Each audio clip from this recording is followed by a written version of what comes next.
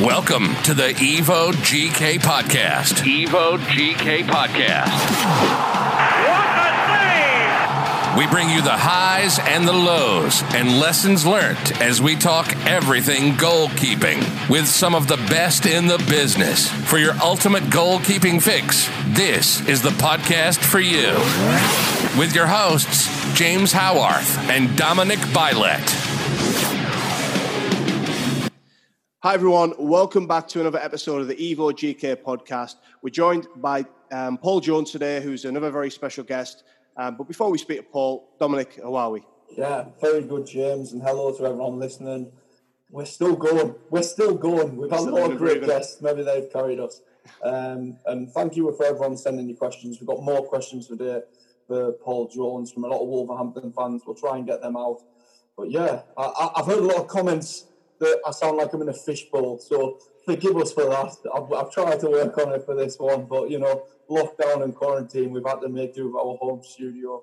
But as long as you're still getting that goalkeeper gossip, shall we say, then we're still rolling. Absolutely. And just a little bit of information on Paul, Welsh international, which is absolutely fantastic to bring on the podcast. Yeah. Also playing for clubs such as Liverpool, Southampton. Even though I spent just a very short time at Liverpool, we dive into some great stories about his playing career and also his thoughts on the modern game and obviously what it was like playing in Paul's era. Also to announce, which we're absolutely delighted, Dominic. Our new main sponsor, Driven Marketing Services. And they are always happy to help businesses market to other businesses. So, Dominic, let's dive right in. Let's go. Paul, how are we? Good, James. Thank you. Yeah. Brilliant. Well, let's dive right in. First of all, it's fantastic to have a former international goalkeeper on the podcast. You played many games for Wales. How do you look back on your time representing your country? Oh, massive honour, really. Obviously, I was a little bit later getting into it. I was nearly 30 before I got my first cap. And then I took over one of my favourite goalkeepers, Neville Southall. So it was a great honour to be in a couple of squads with him and then take over from him.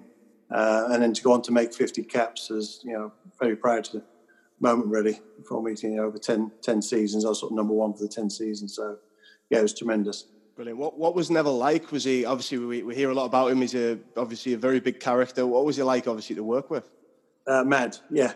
It's not about mad keepers, but, I mean, he was literally mad. I mean, great lad. I mean, he was great with everybody, but, you know, he had that will to win, and obviously the times at Everton when he won the league championship and so on, FA Cups and whatever, but just a great lad and, I mean, a fantastic goalkeeper. Even though he's an Everton fan, I'm a little bit fan of him. well, I always remember watching him in a testimonial match, and I think it was at St James's Park, and I think he was probably a little bit past his sell-by date, but he made this fantastic double save, and everybody just kind of stood up and went, wow, that is unbelievable. And he could still move tremendously well for, you know, I think he was out the game for maybe 6, 7, 8 years.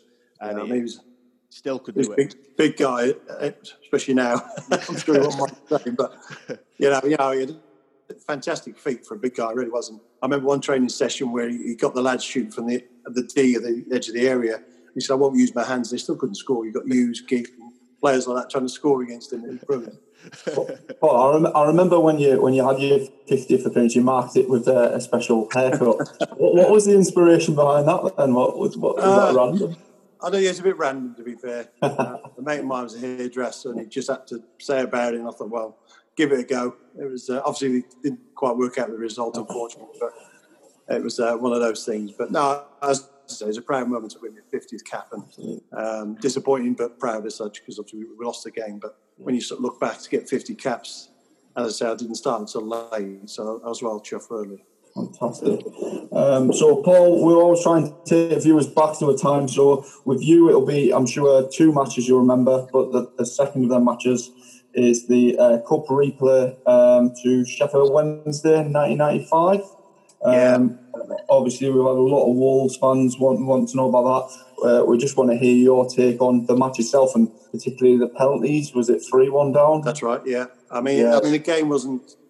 The replay, obviously we got through to the replay from Hillsborough to Molineux. They took a late penalty then, actually, so it was 0-0. We came back. The game wasn't brilliant, if I remember rightly. The sort of 120 minutes one each extra time. But the penalties, I think, made up for that. It was a bit surreal, really. And looking back over sort of that's 24, 25 years, it really sort of sinks in, really, when you watch it back, how crazy that night was. You know, as you said, 3-1 down. I think the big centre-half had a chance to win it, and he chipped it onto the bar. And then we obviously went on to score, and I saved a couple as well. But it was a fantastic night, and I'm sure, I know a lot of the fans sort of remind me about it, and they know it's just such a great one of those great nights in Molineux, which you have sometimes. Yeah. How did you, when you're going into the penalties, because I obviously watched it back, and there were some questionable haircuts. Yours was safe, but there was some questionable haircuts at that time, and some the goalkeeper strip on the other end. Yours was fine, but it was creative. Let's say that. Yeah, and Kev Pressman, yeah, good. But to be fair, he took probably the best penalty of the night. It was smashed it with his left foot into the top corner, and I don't think I even bothered moving for that one.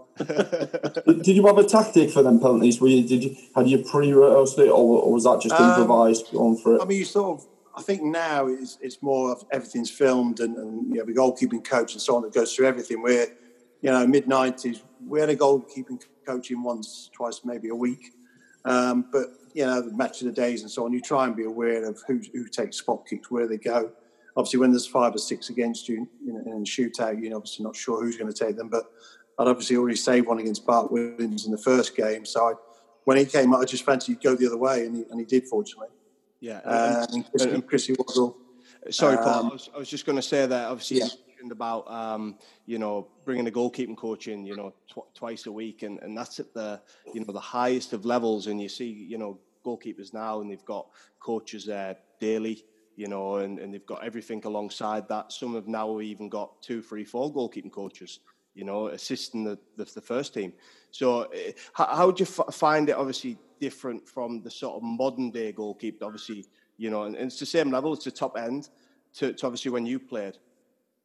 Yeah, I think, again, fortunately, late in my career at Southampton, we started to have David Coles, who came in full-time, as coached us, and through there. So I got a taste of it. But, yeah, certainly in the 80s and 90s, you literally had lads smashing balls at you, and you sort of got on with it that way. As I say, it started to came in with a little bit of Wolves, mid-90s, where we had someone in, Pete Bonetti, God rest his soul, obviously passed away recently. Pete came in a few times, and then Eric Steele, who I worked really well with, and I think Eric really improved my goalkeeping, basically. He was at Man United for many, many years. I know Peter Schmeichel loved him and so on. But I think obviously now, as you say, there could be 3 or 4, and they've got probably 20 back staff now. That the fact that there's so much out there that they can use technology as well, So it's changed massively, absolutely. And of course, when I started playing, you could pick the ball up from a back pass. So that's a bit different now, as one or two keepers have found out recently. It sort of leads on nicely to the next question, and that's obviously everyone goes on about sort of kind of missing the 90s football and period, and especially the period in which you played.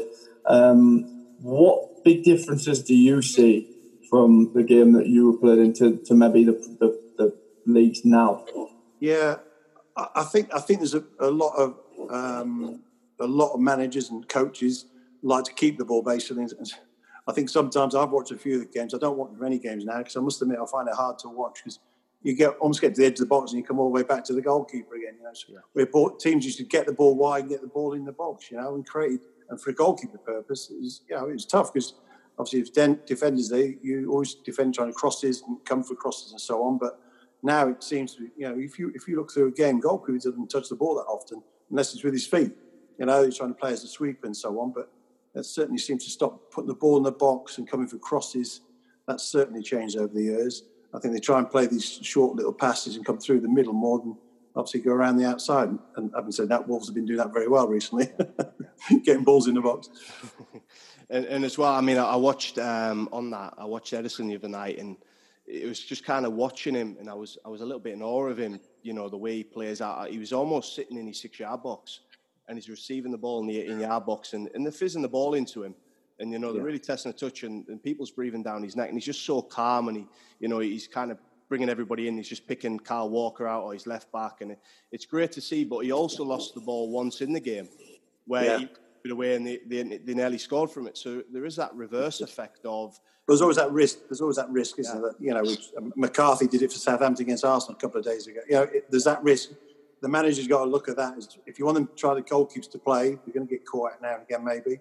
Yeah. So it depends how much they want to play that way. I mean, I remember Alisson did it early on the season for Liverpool, and at Leicester, I think it was away, and he got caught, and obviously.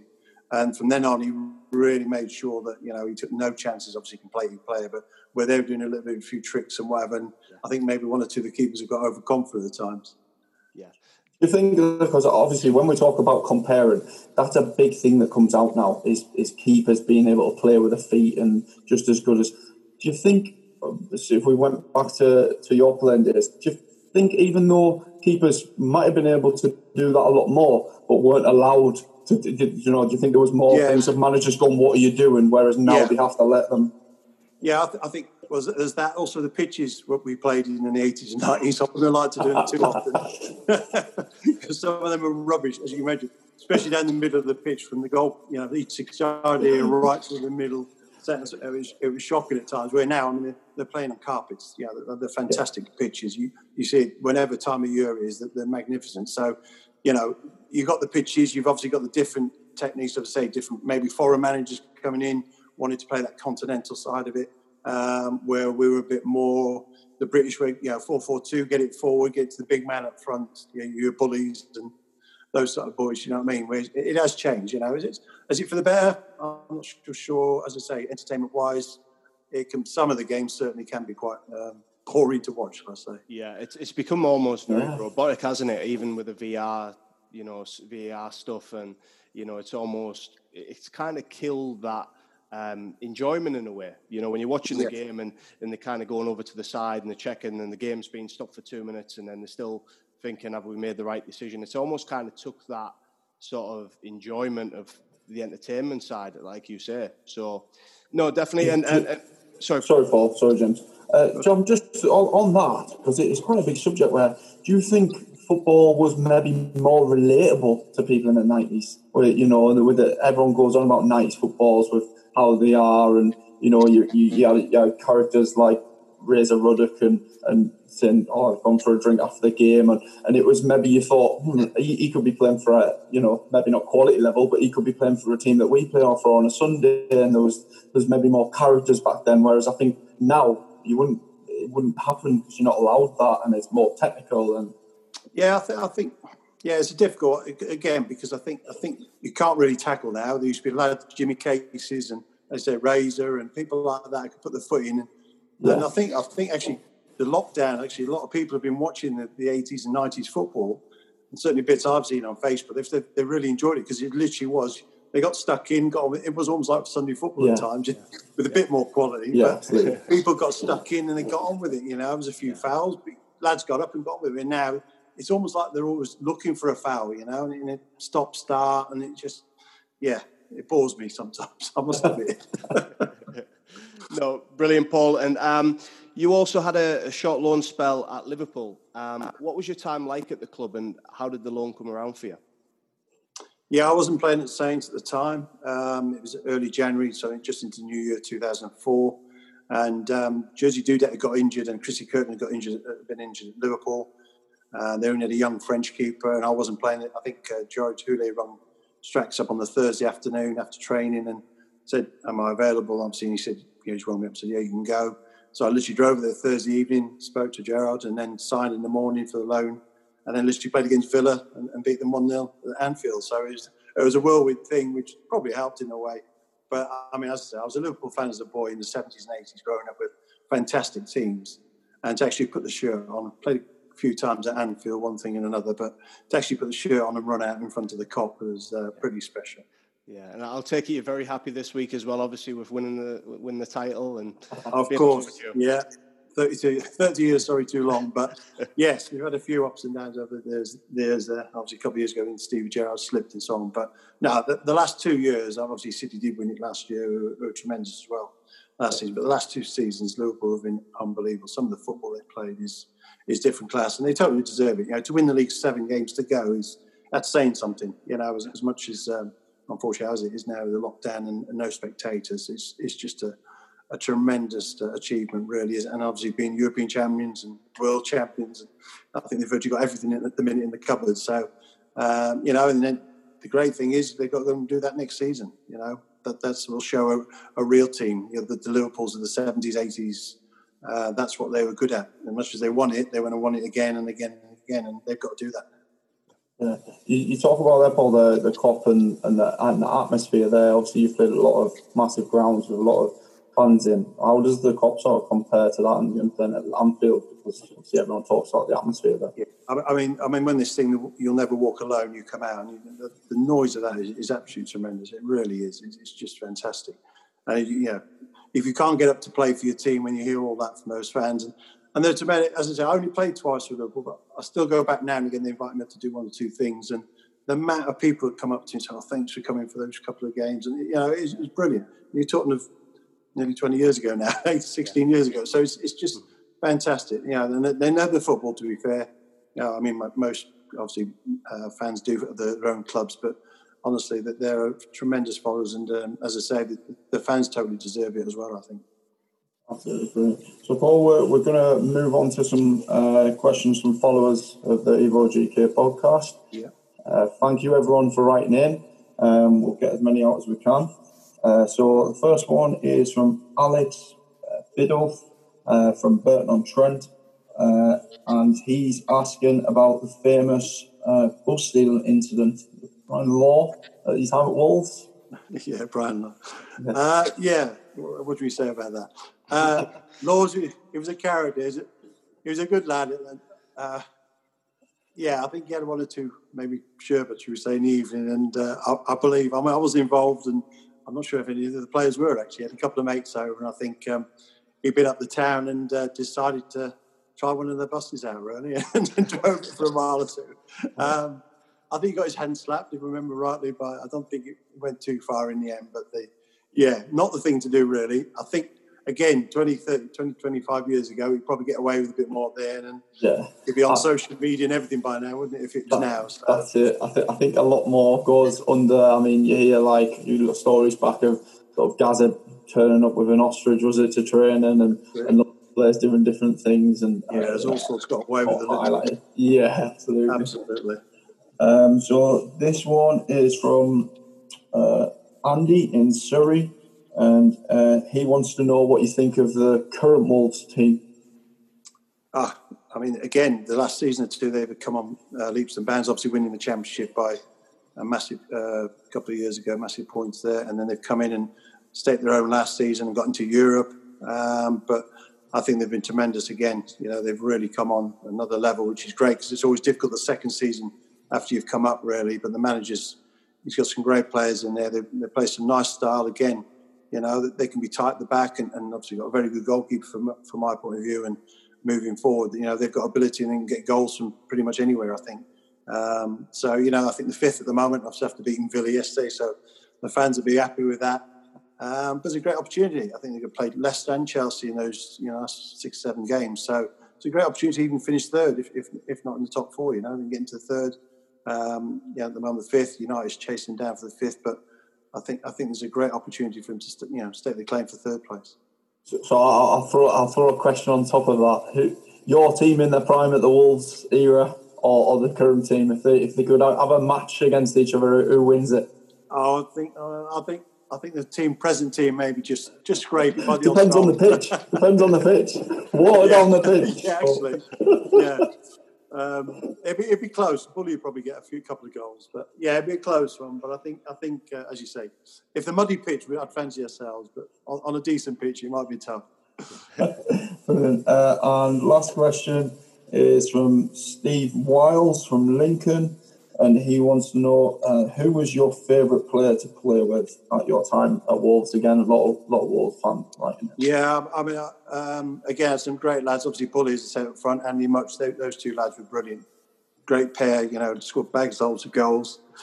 You had the guys, Robbie Dennison and the lads, supplying them. But for me, and I played with him twice, actually, one at Wolves and then after Southampton, Dean Richards, again, lost him way, way too early, but a great ability, fantastic centre-half.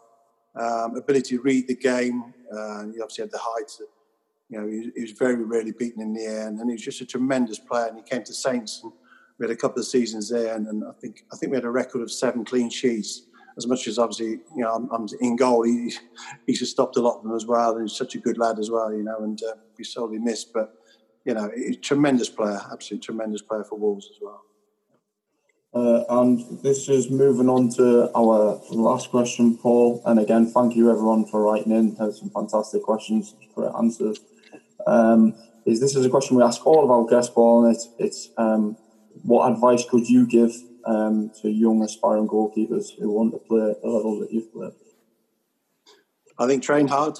At the end of the day, that's where our bread and butter comes from, is training, repetition. As much as it sounds daft, but catch the ball. You know, try and catch the ball. That's a little bit of things gone out with the foreign keepers coming in. They like to parry things and so on. I know the ball's a little bit lighter maybe over the last 8-10 years, but if you can, just repetitions of catching a ball, coming for your crosses. Obviously, you've got to be very good with your feet now because that's been brought into the game. So again, work if you have a coach, you know, or any little goalkeeping schools you can get involved with. Certainly do that and try and start as young as possible. But just have a bit of confidence in yourself. You know, if you make a mistake, don't worry about it. You know, brush that off. Unfortunately, goalkeepers will make a mistake. I don't know what, don't care what level you're at. That happens, but you just got to brush that off and just go out and just believe in yourself as well. Absolutely great advice. Well, Paul, it's been an honour talking to you. Some great stuff from all I think Wolves fans will be in, but stuff from Liverpool and everyone. And thank you very much for coming on to talk to us. It's a pleasure, guys. Thank you very much, Paul. And so for everyone listening at home, I'm sure you enjoyed that as much as we did. And thank you for all your questions. Comment on the post and let us know your thoughts on Paul's stories. That'd be great. Thank you, Evo GK, and we'll catch you there. What a save! Thank you for listening to the Evo GK podcast with your host James Howarth and Dominic Bylett. Make sure to subscribe to the podcast. Evolve with Evolution.